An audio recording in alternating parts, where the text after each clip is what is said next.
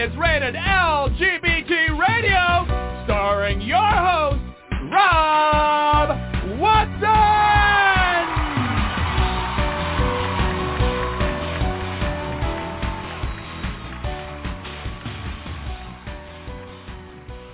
Yay! Welcome back. You are listening to this installment of Rated LGBT Radio. And yes, I am your host, Rob Watson. As promised, we have a really wonderful show lined up for you today. Our guest is going to be a young man named Simon Curtis. You cannot put Simon Curtis in any one box. This guy is so multi-talented. He ticks off several boxes. And today we're only focusing on two of his various talents because he's got new work coming out in two different areas. One is he is a successful singer-songwriter. His songs have been listened to, and trust me, this is a underestimate. I'm sure the number is much higher, but at least still at 50 million times. Probably many, many, many more than that. His music is upbeat pop, really fun, wonderful, danceable, super listenable material, and special. He is releasing 3 new songs now, one of which called Fairy Boy. Yeah, how gay is that? But oh, by the way, he is gay, in case you hadn't figured that part out. But Fairy Boy is an excellent song, super fun, and we're going to play that song for you during the show. So stay tuned for that. And if that wasn't enough, Simon also, who has already written a book called Boy Robot, is coming out with his debut graphic novel called The Witches of Silverlake. And the teaser of that, actually this is only part of the teaser, but the part that I'm going to share with you right now is Elliot Green has had a rough year. His dad died. He had to move across the country, and now he's about to start high school in one of LA's most prestigious private schools, where his mom has accepted the position of vice principal. He's quickly taken in by the school's outcasts, the scholarship kids, the queer kids, and the ones who just really don't fit in with the glossy trust fund babies. They quickly let him in on their little secret. They are witches. And just in time for Halloween, this is going to be great. So we've got Simon waiting in the wings. Can't wait to talk to him. First up, though, is my co-host, Brody Levesque. Brody is also the executive editor of the Los Angeles Blade magazine. And there are a lot of breaking stories there today. So Brody is going to give us a little bit of a heads up as to what is going on in the world. Hey, Brody, how's it going? Hey, Rob, and hi to all of our very loyal listeners. Thank you so much, and welcome back, our friends on Apple Podcast. So it has been an absolute uproar in Los Angeles in a crisis of governance that has basically taken over the city council and the upper echelon of the city's leadership and provoked criticism from even President Joe Biden. Over the weekend, the Los Angeles Times published an article that detailed the transcripts of an audio recording that had been made the year previously in October. And in a discussion over redistricting and other issues, then City Council President Nuri Martinez, City Council members Kevin De Leon and Gil Cedillo made some really unfortunate, homophobic, and quite frankly, racist comments. And the minute that broke, the pressure was on. And yesterday, Nuri Martinez, who had resigned her presidency of the city council on Monday, and she announced Tuesday she was taking a leave of absence. Yesterday she resigned her seat. And this was something that Governor Gavin Newsom issued a statement saying, and I'm quoting the governor in part, "This is the right move. Again, these comments have no place in our state or in our politics. and we must all model better behavior to live the values that so many of us fight for to protect. The other two councilmen have made no moves to bail yet. So acting City Council President Mitch O'Farrell announced today that he's canceling a regularly scheduled council meeting for tomorrow after they had to cancel Wednesday's meeting in the middle of it due to all the public protests and the disruption. Angelinos are seriously angered by the homophobic and racist comments that were directed, and what started as some really bad comments directed at one of their fellow council members, Mike Bonin, who's openly out and gay, and he and his husband are the son of a black kid, and that was the source of many of those comments, which were just, they were ugly. Right. They're fathers of a black kid. Yeah, they're fathers of a black kid. Yeah. Yeah. You had said they were the sons of, but yeah, they're the fathers of a black child, and this woman was making comments about how the councilman was using his baby as a prop, and she referred to, well, I'm not even going to say what she referred to the child as, who is African American, but she used the most derogatory term. Described this wonderful little boy, and as a gay dad myself, this is beyond the pale, and it is the type of backstabbing commentary that we all kind of fear goes on behind our back, and it's one of the things when Prop 8 passed years ago. It was like, okay, half the people in my life are talking behind my back, and in this case, that was the case, and it's horrific and good. And all I've got to say about her resignation is, bye, Felicia. Anyway, back to you, Brody. Yeah, it was, at this point, the pressure's on for De Leon and Cedillo to step down, and, it's the type of scandal, especially for a progressive city like Los Angeles, that most people are just scratching their heads. So we'll move from that. A story that's kind of important because I have interviewed some of the kids that were part of the founding of March for Our Lives. We've actually had one of them on our show as a guest. The survivors of the mass shooting on Valentine's Day in Parkland, Florida, back in 2018, got a verdict from the jury today. The jury could not come to a unanimous decision in terms of a capital murder verdict, or sentence. So under Florida law, the shooter will instead receive life without parole. The last 3 months have been spent in what they call the penalty and sentencing phase. This was brought about by the fact that the shooter had actually pled guilty last year. And so for the last 3 months, the jurors have had to sit through some pretty horrific, exhibits and evidence. And then they were taken to the crime scene, which was a freshman classroom building, which has been sealed since the shooting. And they were basically shown the evidence there. And, of course, the building hasn't been touched since the massacre. So that was fairly graphic and upsetting. But today, the jury returned a verdict of a life sentence. And in Broward County Circuit Court next month, Judge Elizabeth Scher will do the sentencing, and the shooter will spend the rest of his life in the penitentiary up near Gainesville, Florida. So that at least we had a bit of positive come out of that.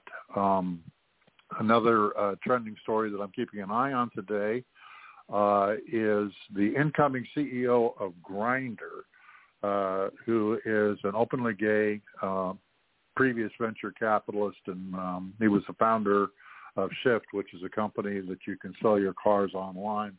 His name is George Arson, and he's 44 years old, and he basically put out a bunch of right-wing and Trumper-thumper type tweets, and this is the incoming Grindr CEO. And, of course, this is on the heels of the last CEO of Grindr, Mr. Chen, Scott Chen, who basically said that he was opposed to same-sex marriage and that marriage was between a man and a woman. So as a result, right now, the hashtag delete Grindr is trending all over the place, and with rights. And one last bit of national news. Today's been a really extremely busy day. The House committee that is hearing testimony on the events of January the 6th has voted a resolution to compel former President Donald Trump to testify before the committee. They will issue a subpoena. Simultaneous with that, the U.S. Supreme Court today in Washington also ruled against Trump and his attorneys in the case of the papers and documents that were taken from Mar-a-Lago. Trump had been asking for a delay in a special master's review. The Justice Department had asked the court to not allow that. A lower appellate court said, no, he doesn't get to do that. The Supreme Court declined to hear it. So basically the movement will now go forward in what's a likely criminal case against the former president for theft of materials and also taking materials that were classified and retaining government records, all of which are illegal. So that's kind of the trending breaking stuff that I've been working on today. So as a synopsis, Donald Trump had 2 headaches, and a friend of his took over Grindr. Is that kind of the summation? Yeah, pretty much is the summation. There you go. All right. Okay, I like that. Okay, I'll go with that. Yeah. Yeah, we're just gonna leave it right there. So, okay, We're gonna move on to more exciting stuff. Like I said, we have super talent as a guest, Simon Curtis. He's got a lot of new work in the works in the launch pad actually, and we're going to talk to him about that. So with that, I'd like to welcome to the show. Hi, Simon. How are you doing? Hey, Rob. I'm doing wonderfully. Thank you so much for the lovely introduction. Oh. That was so very kind. Thank you. Well, oh my God, you're so impressive, and I love your music. So I mean, we could just sit with you musically, and I would just fanboy all over you. But let's broaden it out from there. I want to take you back to how you started out. You were raised in Tulsa, Oklahoma. What was that like, being a young kid, potentially knowing you were gay and in Oklahoma? What's surprising is that Tulsa specifically it's such an art hub, especially out in the Midwest and in the South. It's a very special place, and I was able, fortunately, I had opportunities to, from a very young age, start auditioning for musical theater and opera. They have one of the best opera companies in the country, and I participated in that from the time I was 10 years old. So in terms of my creative pursuits, I was very well served growing up where I did. At the time, it was a little rough. It was a totally different era. I mean, I think the world is changing so rapidly now, and to look back at what it was like growing up in the 90s and having my preteen years in the early 2000s, it was everywhere was a pretty significantly homophobic place, but in the Bible Belt even more so. So it was definitely challenging. I packed up and moved everything to LA when I was 18 as soon as I could pay for my own car and drive. So yeah, I was wondering because your book, Boy Robot, there's kind of a theme of being tossed out of the house and rejected. Was that any of that based on real experience, or was that just, I mean, not that anybody who's gay, and to your point, when we grew up, that was a common experience. And even if we didn't experience it ourselves, we knew people who were and could have, et cetera. But where did that influence come from in your book? Yeah, that was actually super autobiographical, in a sci-fi novel. That was one chunk of it that was pretty accurately depicted from my lived experiences. I actually wrote about it on Twitter. I think the day before yesterday was National Coming Out Day, and I posted the day after that I apologize that I didn't post anything to support the day, but I kind of get triggered occasionally about seeing the hashtag and stuff like that because of how traumatic my coming out experience was. I was outed by a family member, and my parents told me that they wished I died when I had cancer. I am a cancer survivor. Oh my God. And they kicked me out of the house, and I didn't have a place to live. Like, I had to sneak in at night for a few weeks after that while staying with friends. And I at that point, I booked a plane ticket to LA and went to visit friends and just kind of rode out the storm in LA. And then by the time I came back, it was like a very weird limbo experience. Like, my parents tried to act like that didn't happen, but yet they weren't speaking to me. So at that point, that was just save as much money as I can at my restaurant job to buy a car and move away.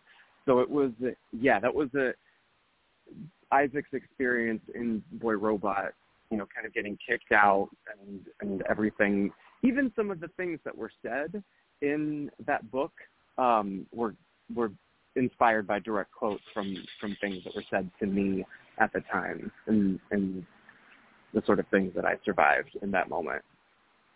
Oh my God, that is so hard, and you are such a survivor on so many levels, and your work has got such an upbeat positivity to it. It's really amazing what you dug down deep and expressed even going through that. I did want to ask you. Well, thank you.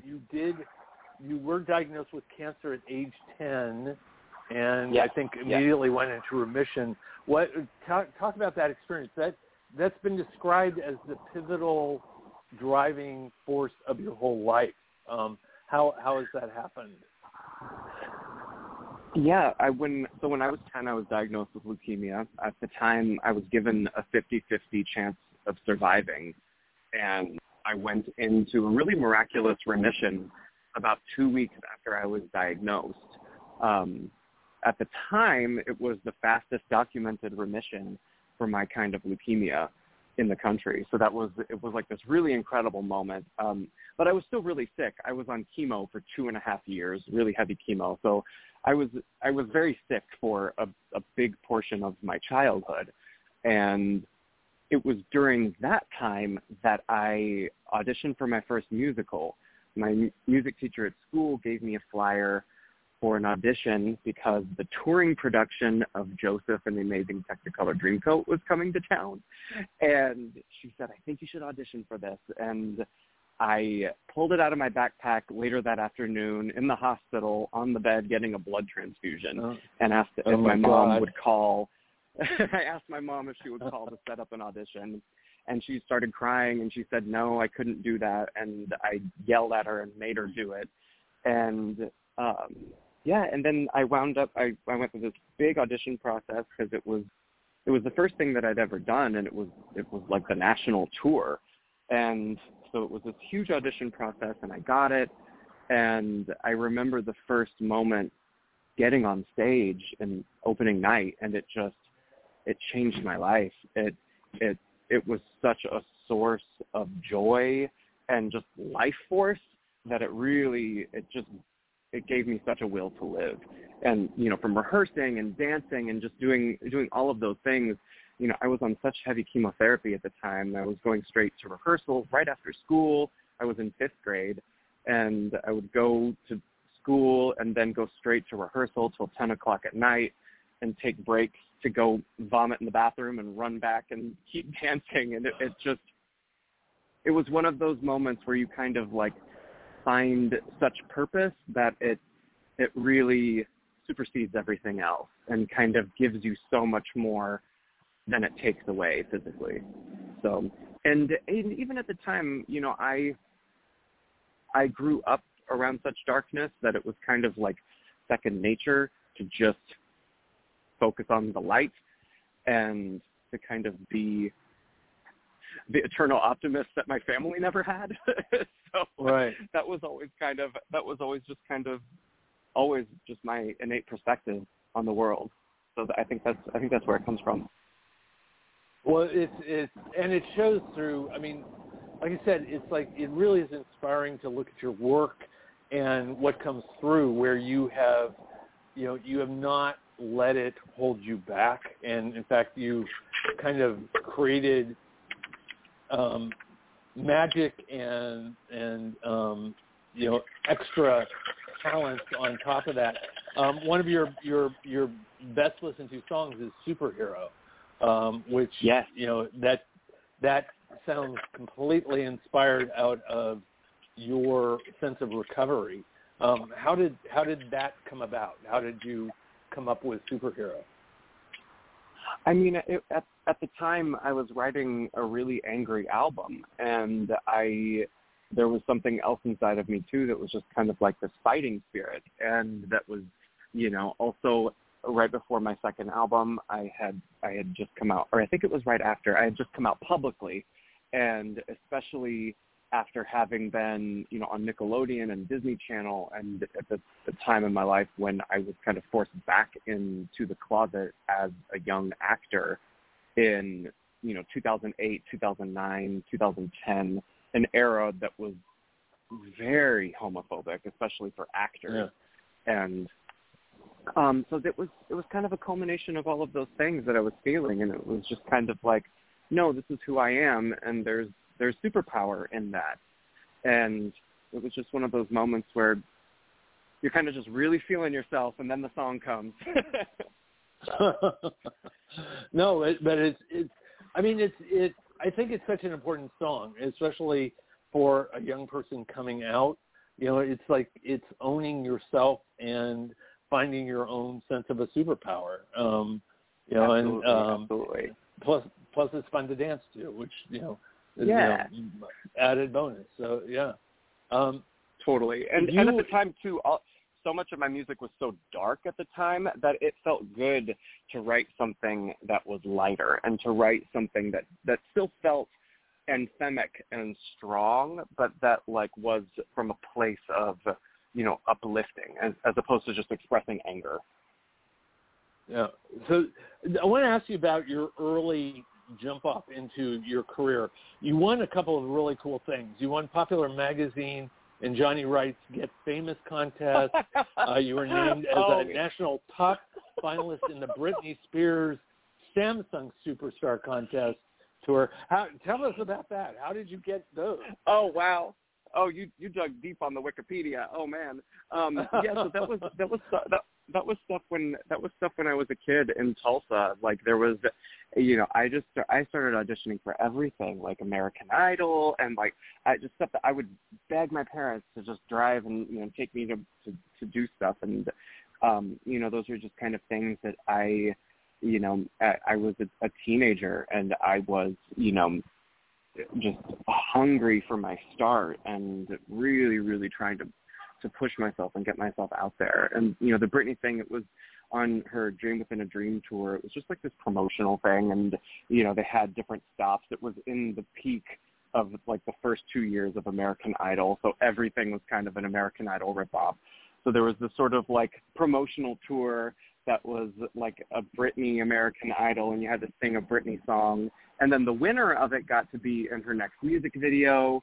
And then the Pop Star magazine, one of my good friends now, Matthew Rettenman, he used to be the editor-in-chief of Pop Star magazine, which was like a J14 or Tiger Beat, one of those type of magazines. And I submitted myself to this contest, and I won, and I got to fly to Orlando and audition for Johnny Wright, who at the time was one of Britney's managers, and he was Justin Timberlake's manager. So it was a huge, huge thing because I think I was 16 at the time. So those are just kind of like my first formative forays into putting myself out there. And so they were just, funny. They were. You're living life in the most fabulous, gayest way possible, and I'm sort of surprised that your parents would even be surprised that you were gay, let alone believe me, I said that to them. I said the same thing to them as they were telling me they were disowning me. Oh my God! It's like I vividly remember throwing up my hands and being like, "Are you kidding me? Like, are you shocked by this? I've been doing musical theater since I was 10. Like, come on." I mean, I have never said this to a guest before, but I really want to go slap your parents. I mean, they're just. You know what? Hey, like I'm in such a better place now, and it's one of those things where a part of me does feel bad, bringing it up, but it's also something that, I'm proud of surviving that. And I am also proud to be somebody who, can show young people that you can continue on to do anything after the darkest things that are possible could happen to you. From your parents telling you that they wish you were dead and kicking you out of the house and surviving cancer and things like that. So I never sugarcoat it when it comes to, sharing my story. But my parents' story and their journey and everything that they've gone through, it's tremendous. And it's the hardships that they've endured and the abuses that they both have, survived. It's a wonder when people are, able to function, much less, not pass down their trauma to their kids, unfortunately. Right. But I'm in a place where I'm proud of my relationship with them now, and I've had the very fortunate experience to be able to talk to them about all of this, and they've actively sought forgiveness from me for the things that they said and for the things that they did, and they're in a place where they know and love my partner, and they accept him as a part of their family without blinking, without trying, without forcing themselves to. And they themselves, they're very different people than the people who did that to me. That is really great, and that is an important concept that I think we have to put out there. I had the exact same thing. My folks were, they didn't go as far as your folks did. They didn't wish me dead. That I did not endure that. But they were not much more positive. I mean, about it from there either. But they did come to embrace it, and when I had my kids, came to learn that was okay for a gay dad to have kids, and had to take them along and help them evolve, and they did, and they were, So I mean, that is a real positive, and I mean, I think it's a tribute to you, both from your art, your music, and how you're living your life. Is that, I mean, that everything is tracking that way, where you're taking really dark things and turning them into really fun, beautiful, wonderful things. So that's a big kudos. So let's go to the 3 songs that you're just now releasing. Tell us about those and where what inspired them. Yeah, so I have 3 songs that just came out. They are going to be included on my new album, which will be coming out next month. But the first song is Ketamine, which is an anthem about removing toxic, parasitic people from your life. People who, there's a line in the song that says, "Say you want me to party, but keep me alone." And that's a very, it's kind of that song in a nutshell. It's the realization that sometimes you're surrounded by people who don't necessarily wish you the best. And it's an anthem for kind of like taking ownership of that and cutting them out and moving on in a very fun, super, super Britney Spears inspired way. Britney's always my big inspiration and top reference in everything I do musically. So that one is definitely a love letter to Britney and my fellow Britney fans. And then I have another song called I'm Not Sorry, which is much more like a Euro dance inspired song. And the song, I mean, it couldn't be more simple. It's such a reclamation of self. It's literally saying, oh, I'm not sorry anymore. This is who I am. I'm not going to apologize. And it's very much that, just repeating itself over a dance track. And it's exactly what I needed at the time when I made it.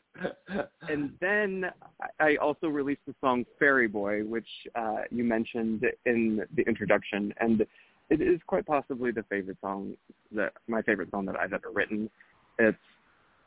It came to me one day. I just started singing it in the car, and it's so special. I think any queer person or anybody who's ever been persecuted in any way or just kind of ostracized or made to feel alone or victimized for any of their differences, I think that's a song that is for them. It was a song that I... Go ahead, yeah. Oh, I was just saying, I think that's a song that I wrote very specifically for my 10-year-old self, the little gay boy who was just very afraid and extremely terrified to just exist in the world. Well, we have that song queued up, and if you don't mind, we can play it right now so people can experience it for themselves. I would love it. I would love that. So everybody who's listening, call up your 10-year-old self because this song will definitely speak to that. And if not that, get ready to do some dancing because it's a great song. And here you go. Here is Fairy Boy by Simon Curtis.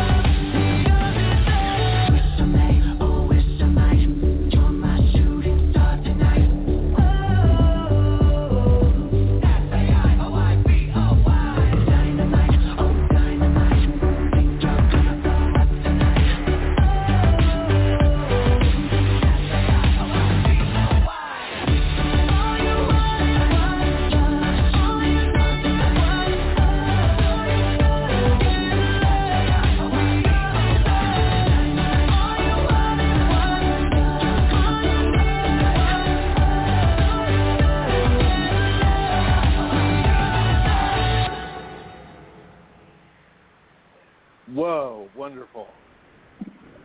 That's awesome. That's so awesome. So, well, thank you. Thank you so much.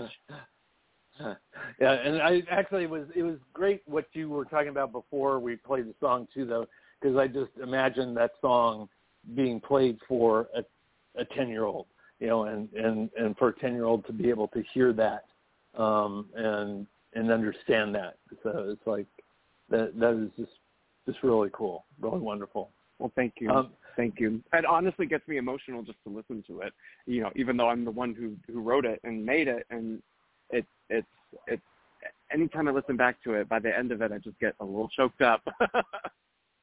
You know, that's when it's real, because it's like I write columns for the LA Blade, and I've written for Huffington Post and different things, and you know I've hit it right when I read my own column and I start choking up at the end of it. It's like, okay, now it's ready for publication. So yeah, it's got to be real. So yeah, there's probably something a little bit sadistic in that, but anyway, it works.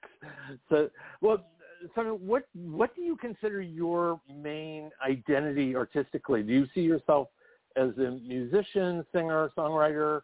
Because you're now writing a lot of non-musical stuff. Where's your passion? I mean, my passion. I mean, I am a performer and I am a writer. I do both, and both of those things have just kind of always just been a part of me and who and what I am. You know, I think if I had to rank them, I mean, I'm a pop artist first and foremost. You know, I am also an author. I'm also an actor. So, you know, those are just kind of all different facets of who I am and what I do. I mean, primarily, I'm a Pisces, and I live in my imagination. So everything that's coming out of me is just kind of a facet of that. Right. Well, actually, that makes a lot of sense, because I would say, you know, going through all the different aspects of your work, imagination is what comes through. I mean, it's like your songs are imaginative. They're I was going to say lyrical, which is sort of an obvious thing for a song to be, but they're fluid in terms of storytelling and you know, and character coming through. You know, so, and you know, as an actor, that is also part of it. You're using, you know, yourself as a vessel to tell a story. But let's focus on the other creative work that you have about to launch, which is a graphic novel. Now, forgive me, but I may be old enough that we used to call those comics. Well, it is a long-form comic. Right. So it's a novel told in comic form. Right. Did you do the art with it as well as the book on it? No, that is one thing that I cannot do is draw. I am not. For all of my imagination, that is one thing that I was not gifted with, was the ability to draw or paint or anything else in the way of a visual medium like that. No, I'm working with an incredible illustrator and animator who's based in Seoul, Korea. Her name is Stephanie Sun, and she's one of my favorite artists. I am obsessed with her work. I was a huge fan of hers, you know, just from her work that she posted online before we ever started working together. So when I got the deal to do the book, she was the first person that I thought of. I suggested her to my publisher, and they were able to get her for the project. So I'm really thrilled to be working with her. That's fantastic. How would you characterize her artistic style? Is she more anime, more gothic?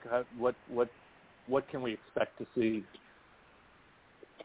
There's definitely, I would describe her work as very kind of like dream state anime. I'm a huge Miyazaki fan he's just one of the most prolific directors of all time, and, you know, Miyazaki movies are just some of my absolute favorites. And so that was a big goal of mine with this book, or a big inspiration. I just wanted something to feel that was almost like a dream, and like this very soothing tone.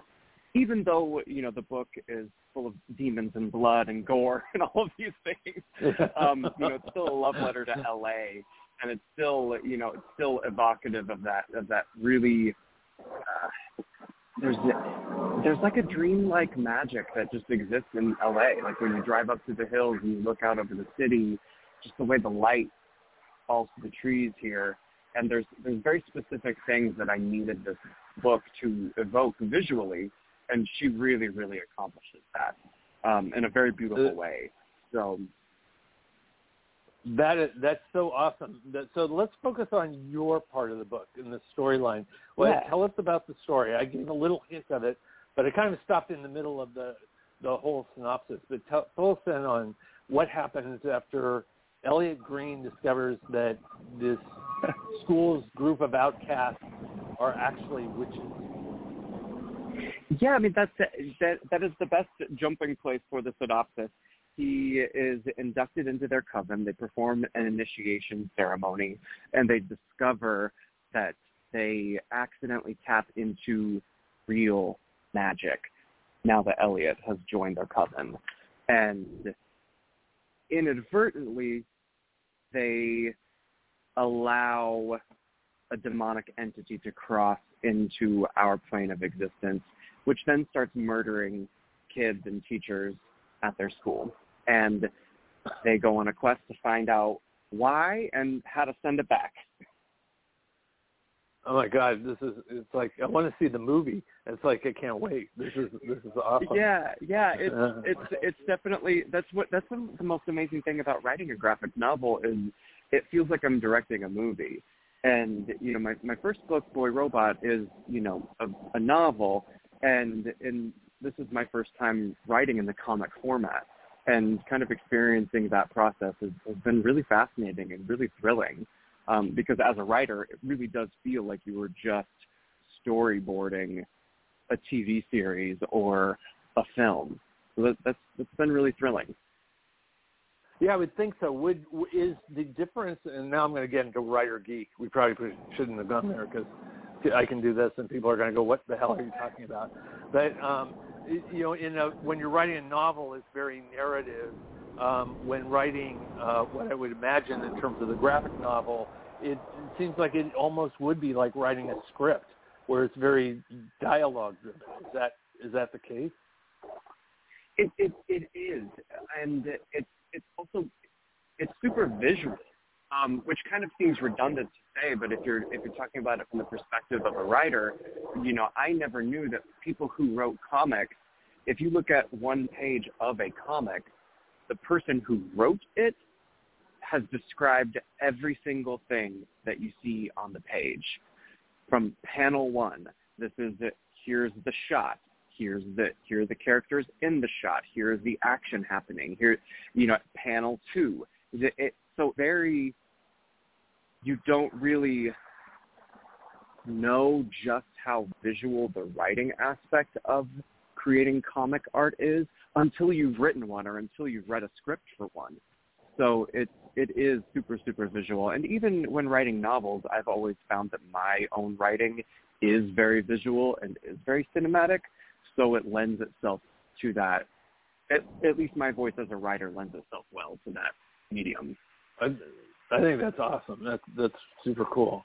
So when will Witches of Silverlake be available, and how will people find it? Witches of Silverlake is going to be released, I believe it's March 23rd, 2023, but we are launching in November a really exciting pre-order campaign. We have so much stuff planned for it, but I'm super, super excited. My first album on vinyl to ever be available will be a part of the Witches pre-order campaign, as well as some really insane exclusive merch and experiences and things that I'm doing along with it. So that will kick off next month. Okay, excellent. And what music is going to be on that vinyl? Will that be your current material, or is it previously released? It is not previously released, and it is not the new album that Fairy Boy is on. It is an entirely new project. So I'll be able to talk more about that when it gets closer. But yes, I've been very busy. Well, you have been. I mean, it seems like your whole, several decades have been incredibly busy, but which is very cool.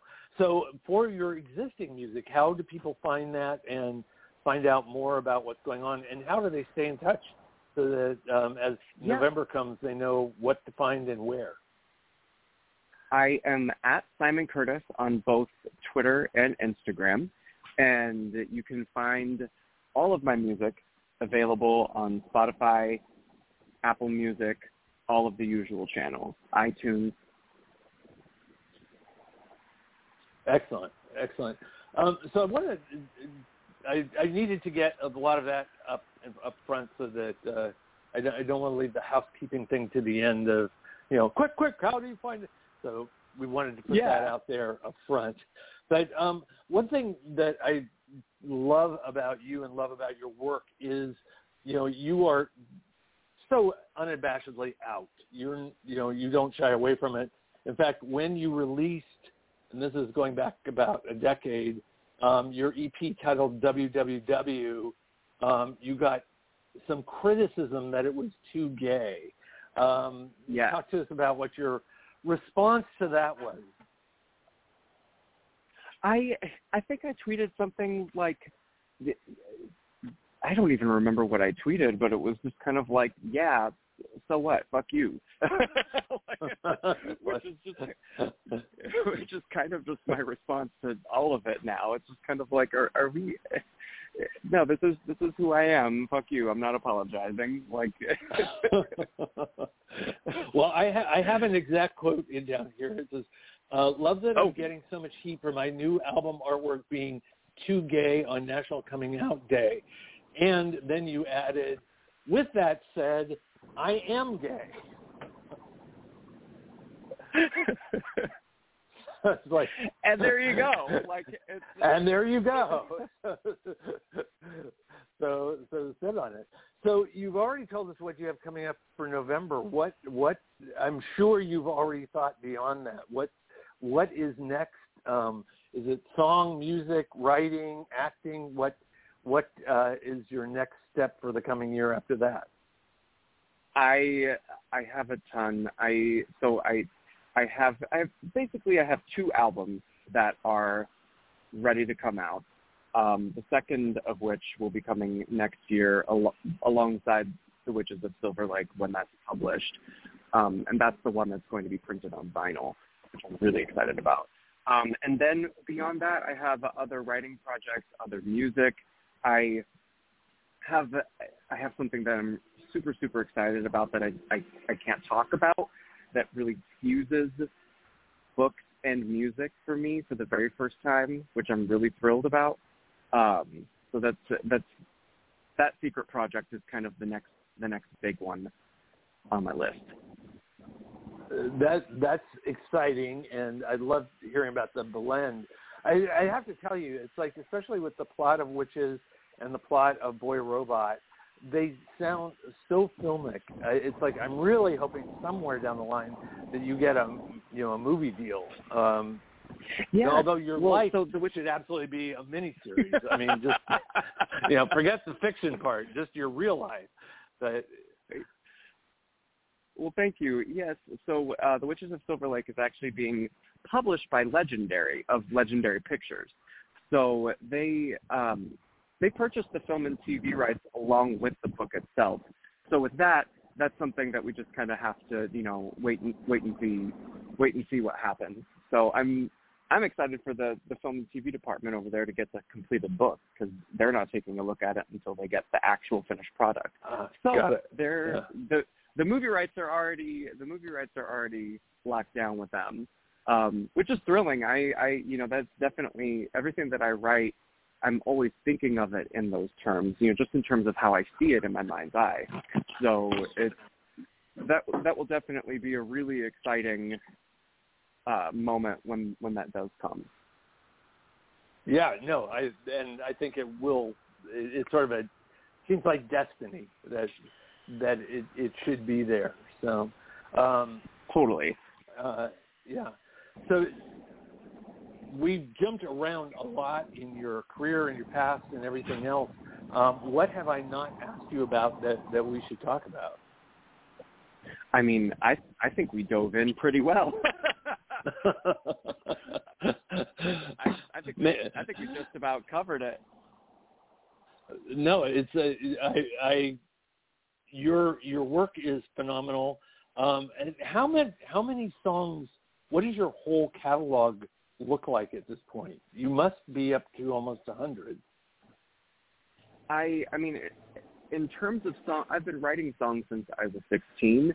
So in terms of songs that I just have to my name that I've written, I mean, I'm in the hundreds realm. Some of my earlier music was never actually available on Spotify and iTunes, and that's all coming to iTunes and Apple Music and Spotify later this year as well, these sort of like back catalog releases. So by the time the year is over, I don't even know. It'll be a lot. Well, it'll be the fact that you've lost count says it all right there. So, yeah. Simon, I want to kind of circle us back to where we started a little bit with, you as a 10-year-old boy, being diagnosed with cancer, going through your chemo, coming out, rejection, and everything else. You took all of that, you channeled it through artwork. Now, certainly a young person today, they have your work they can go to, and they can get your message of hope. But just between you and them today, what would you tell a young person who is struggling with who they are? A lot of the trans kids right now are brutally under fire. What are your thoughts and words of wisdom for those kids today? I think my biggest piece of advice would be to dive into your creativity. Use creativity as a means of expressing things that you might not even be conscious of yourself, things that you're feeling, things that you're experiencing. Getting something that allows you to really connect to the deepest parts of yourself and really identifying the anger, the sadness, the things that hurt in the long term, the longer that you hold on to them inside of yourself, the sooner that you can find things that sort of excavate those out of you, it'll change your life. And you never know where creative expression can lead you. I'm someone who has, now made a career as a musician and as an author and all of these other things, and it's all because I found these means of expressing things inside of myself from a very young age because I needed to do it in order to survive. And if you can tap into those aspects of yourself, it will change your life. It liberates you, and it will change your life. And that is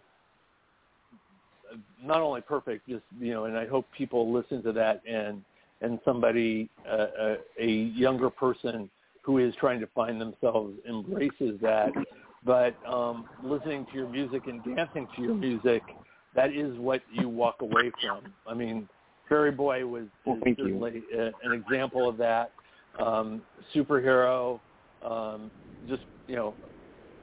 it's all there. Plus, you have some pretty exciting things. The song "Flesh" sounds pretty sensual and almost erotic. Oh, I have some slut music. That's a big part of my discography for sure. That's some of my favorite music to make. Well, that's got to be there. I mean, let's face it. Who wants to come out and go into a nunnery? So. Exactly. Okay. So. Exactly. So I do have to ask you one. Who is the song "I Hate You" directed towards? "I Hate You" was written about. It was written about a specific person, but I'm not gonna say it because that person I have since within the past couple of years reconnected with and sort of found mutual forgiveness with for the things that we went through together. So it was just that was in a moment of early 20s, a relationship dying and not understanding why, and just being really, furious and deeply upset about it. Well, it's that is one thing that I think is really beautiful about you as a person, because you go full circle with people and you don't stay in the darkness for long, and that in itself is super super inspiring. So yeah, for me, I don't think there's any value in staying in the darkness. It doesn't. You don't get anywhere there. No, and to your point, you have. I mean, it's cliche, but to say you've made lemonade out of lemons is an understatement. I mean, you've got a fountain of creativity going out of some really painful stuff from where you started, and that in itself is heroic. So, Simon, I'm afraid we're out of time. You are a real pleasure. Everything you do is magical, and I really encourage people to check out the music. Can't wait for the graphic novel and read the book. And check out, keep following Simon, and make sure that you're staying up to date on everything new that comes out. So, Simon, thank you for being who you are, and thank you for joining us today. Oh my gosh, thank you so much, Rob. You're so lovely. Thank you. It was such a pleasure. I really appreciate it. Across the board. So, and that is all the time we have today. I want to thank Brody for his work on the Los Angeles Blade and bringing us up to date news-wise for the city of Los Angeles and the world. You can find it online at losangelesblade.com. I want to thank you for our listeners. We will be back again next week, and we will have another really fascinating, wonderful show. And as normal, I have no idea what it's going to be about, but I can guarantee it will be worth listening to. We promise. And with that, for Rated LGBT Radio, have a great week. We'll talk to you then. You've been listening to Rated LGBT Radio.